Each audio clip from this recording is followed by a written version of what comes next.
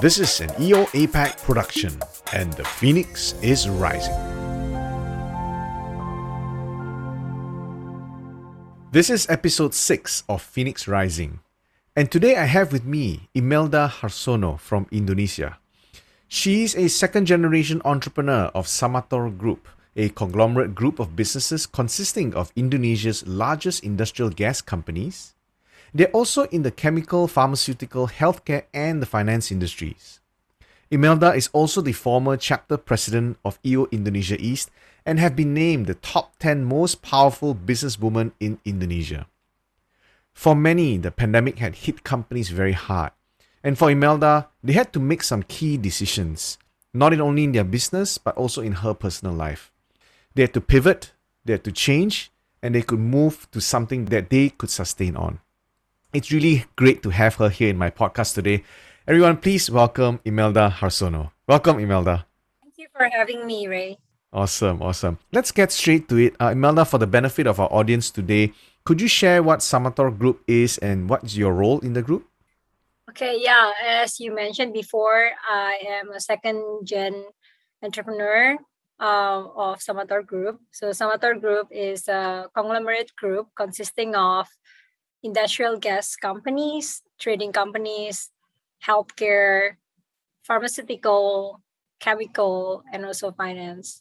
My father was the founder of the group, and the second generation that is actually in the group right now, it's me and my brother. Okay, wow. And when did you come into the business? I came into the business straight after college, so it was a long time ago. It was 2003. Graduated from National University of Singapore, and then I went straight to business. And my father insisted that I work first before I took any master degree. Oh, wow.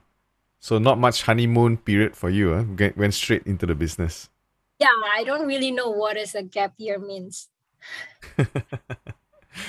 Okay, so I'm sure the pandemic, like many other companies, had forced us to think about change. So for you, Samator Group is in so many different industries. How did it hit your group? Back in 2020, when the pandemic started in Indonesia, it was like March. And that time, there's a lot of panic going on because it started from China and then all over the world. So nobody knows what will happen. But I'm lucky because I have a lot of people from all over the world who told me what's going on in their countries respectively. And one of them actually is from this place called Ecuador. She said that they ran out of oxygen already by the time it was April. Because we produce oxygen, we anticipated the demand will rise significantly. So we had to import a few containers of cylinders to make sure that by the time the pandemic hits hard in Indonesia, we were prepared. On top of that, in the past 3 years, we were lucky because there was digital transformation initiatives going on. So we actually had installed telemetry, which is like a measurement device in every tanks in the hospitals or in any other customers that we have. And we also installed cylinder tracking in every cylinders that we had. So by the time the pandemic hits, we rely on those systems to give us information and data needed so that we could actually supply them. And on top of that, we had a chemical factory, hydrogen peroxide company that has been just in a so-so business in the past 20 years. So during 2020, because we found out that hydrogen peroxide could kill coronavirus, then we had to pivot and created a new product from H2O2, disinfectant, and also hand sanitizer. At that time, it went quite viral. We didn't expect it at all. So in the first week, I think we sold thousands of container of disinfectants, right? And then we made our first $1 million in 1 week. Wow. Yeah, so it was quite a crazy, unexpected move, but it was a successful move, thankfully. What was it to supply to Indonesia or was it for export? I would imagine that many others would have gone into the business, or were you one of the first few that made that decision? Yeah, the crazy thing is like I think we were literally the first one that made the decision to have disinfectant. The disinfectant market in Indonesia was very non-existent, so to speak. They use like more dangerous, not environmentally chemicals before, like chloride, paste, and everything. So we try to create something that is like environmentally friendly but also effective in killing coronavirus. So that was the first. And then I am based in Surabaya. So we are the second largest city in Indonesia. So that time we got order from all over Indonesia, even from Makassar or from Jakarta. So it's really crazy. And the thing is, because we didn't really do marketing, we just like send it through WhatsApp that there is a disinfectant that might help you to secure your home by, disinfecting your services, your door handle and stuff. And then a few days later, there's so many people lining up on our warehouse or our factory trying to buy just a container or two disinfectant, and it went really viral. And a few weeks later, there were a lot of copycats, with other names trying to Mm-hmm. sell something similar, or maybe they sold like, water in the container and call it disinfectant. I'm not Oh my really sure, but gosh. yeah, but that happened.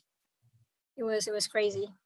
So the success that you saw was mainly at the start was first mover advantage, right? So you guys were the Correct. first. And then copycats came. And how did you navigate the whole business with regards to the copycats? And I'm sure there is probably some, what about overseas markets? What about China? Did people start importing things from China? Are you still doing the hand sanitizing business, the disinfectant business today? Yes, we are still doing the disinfectant business and the hand sanitizer. And actually, we grew to other products as well. We developed like, wet tissue. We developed disinfectant spray, instead of like just normal disinfectant. We also developed soap to clean your fruits, your vegetables, all sort of things. So, and we also developed mouthwash using the chemical that we actually already had for 20 years. So it was kind of like groundbreaking, so to speak, this coronavirus, because it made us realize that we are actually sitting on a gold mine without realizing it. Like we've been selling it in bulk to a toothpaste company, for example, or other chemical company, and now we are developing our own products. We actually selling our own products. So it was kind of like a blessing in disguise. And because of coronavirus, we had developed the product. Without coronavirus, we are going to sell the same thing to like the same factories. And that's amazing, right? And I guess sometimes we look at things, like you said, you've been sitting on it for 20 years, like a hidden gold mine, and it never really came up until some chaos happened, something critical happened in the world. And a lot of people always talk about this whole thing where there's always an opportunity in crisis. Yes. Would you think that it's just luck? No, I don't think it's luck, but I think it's like more like curiosity, right? Like, what can I do? And also a mindset, right? My dad used to say to me, like, opportunity and chaos. I think it's like two words that you can You can put into you one. It's actually would the, put the it in. word for Yes, crisis. Yeah. yes, crisis and opportunity, right? You switch it and then it become from crisis to opportunity. So it depends on how you see it. And instead of like panicking, we should not panic, but we actually like try to think of ways that we could do to serve our purpose as an entrepreneur, right? Which is to come up with products or to come up with services that can help as many people as possible while maximizing our potential. Melna, that was such an amazing thing, and I'm congratulate you for being able to uncover that gold mine and really turn the company around in that sense. But it wasn't always all rainbows and stars, right? I spoke to you a little bit earlier before this podcast, and you mentioned that just a couple of months ago, unfortunately, your dad, the founder of Samator Group, had passed away. May God rest his soul due to the unfortunate effects of COVID. How did you feel? I mean, what happened then? It must have been a very difficult time. It was a very difficult time, to say the least. I think it's the most difficult time of our life, right? So on, after he passed away, the past 2 months, I questioned my life as well, right? Like, what do I do in the business, right? What is my role? What can I do to make the business better?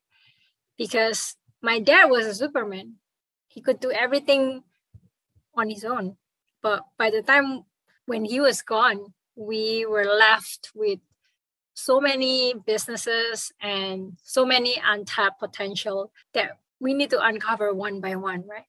So, but I'm lucky because I have my brother who actually started to be in the business in the same time as me back in 2003.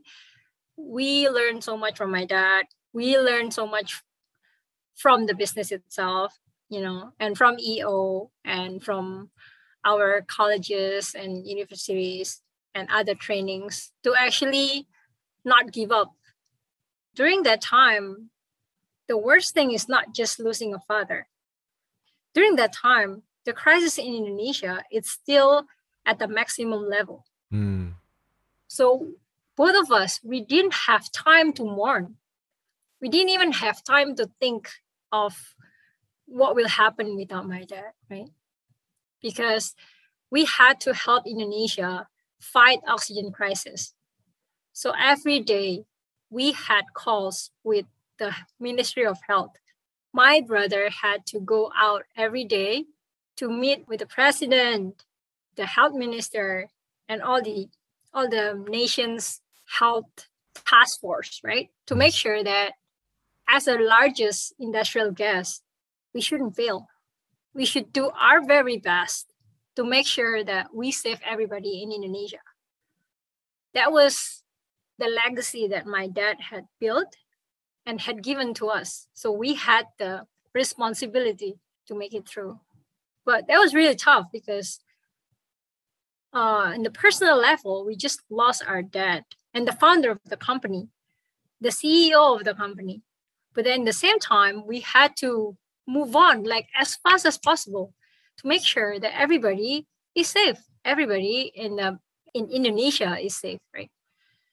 So it was hard, but after 2 months of struggling, and we divide our jobs and responsibilities, we feel so much better now, and we start to see the lifeline that is thrown to us from all sort of walks of lives are opportunities, right?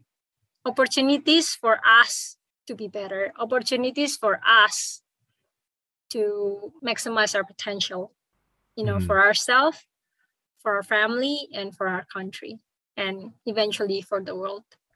Wow, that's just so amazing. But Imelda, I can hear a lot of mental challenges and things like that. Wasn't there a community? You are part of EO. You've been an EO member for 10 years. Wasn't there the community that helped you through that? Or, you're still part of the community, right? So what happened there? Yeah, so a few months ago, I felt like I was on the top of the world. I felt like I didn't need EO. I felt like I learned enough. I have given myself enough for EO. So I wanted to quit EO in June. But when the crisis happened and my dad passed away, I see EO as one of the lifelines that is given to me. without even me asking for it. So they were there when I was in the worst possible time of my life, and they were helping me because I felt like even if I tell anyone, my friends or even my family members who lost the same person, but our feelings wouldn't be the same, and everybody have their own bias. So that's why I am so grateful that I have EO, because they literally help me not feel better, but to move on and see it as an opportunity, right? Which is more important, because for us to feel better, I feel for me to feel better, it's from me, not from any other person, because it's a feeling. Feeling is personal, right? Grieving is personal.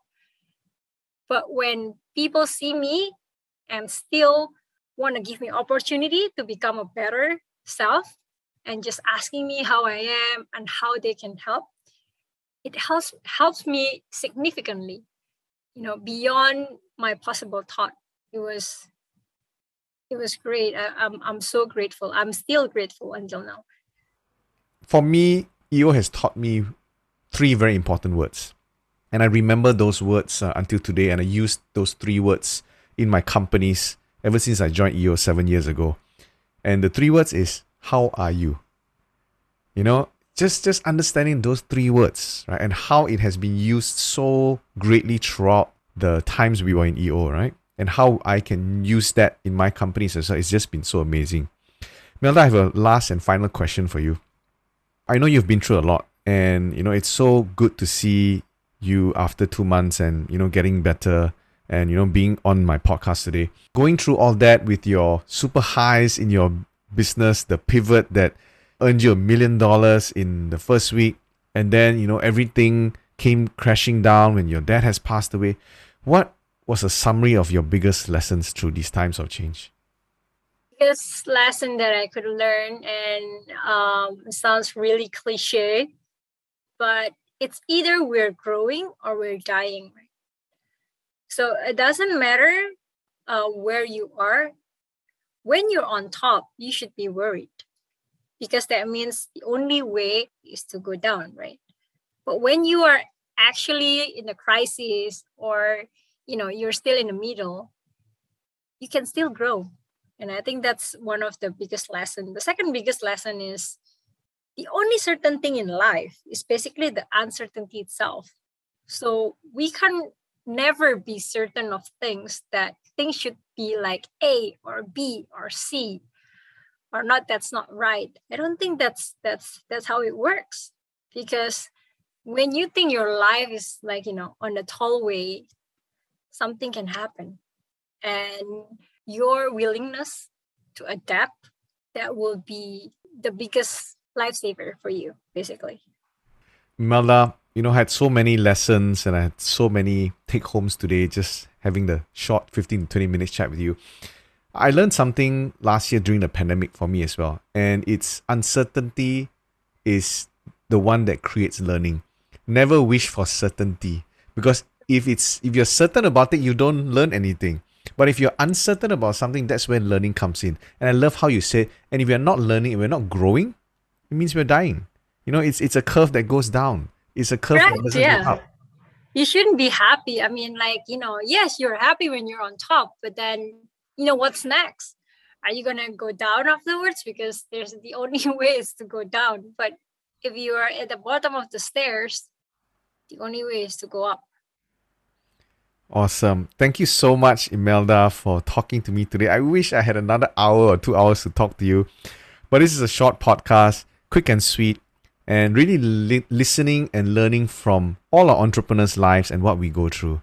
Imelda, thank you so much for being with me today.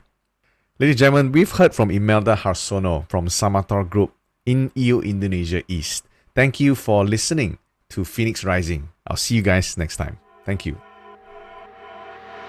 You've been listening to an EO APAC production.